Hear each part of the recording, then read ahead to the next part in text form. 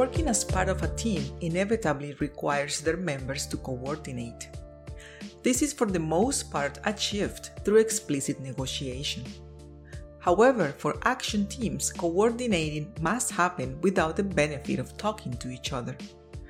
Talk to anyone who has been part of a musical or theater ensemble or a mission-critical team, and they will tell you how important it is to keep the collective performance going, especially when there is no possibility of having a conversation. But how do they do it? After observing and interviewing members of a 150-person choir for 18 months, this paper has found an interesting clue. Apparently, coordinating on the fly heavily relies on feelings. One might think that when pressure is high, your nerves might interfere with how you feel.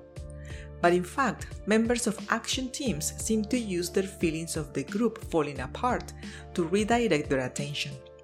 They know they cannot spend time dwelling on what they just messed up. They've got to come back fast, as one tenor described it. And this is how they're able to move from a sense of fragmentation to a sense of wholeness in a blink of an eye. Well, at least to the extent that it's imperceptible to the audience and makes the choir regain the flow of working as one entity. Published in Administrative Science Quarterly. Short title: How the Show Goes On.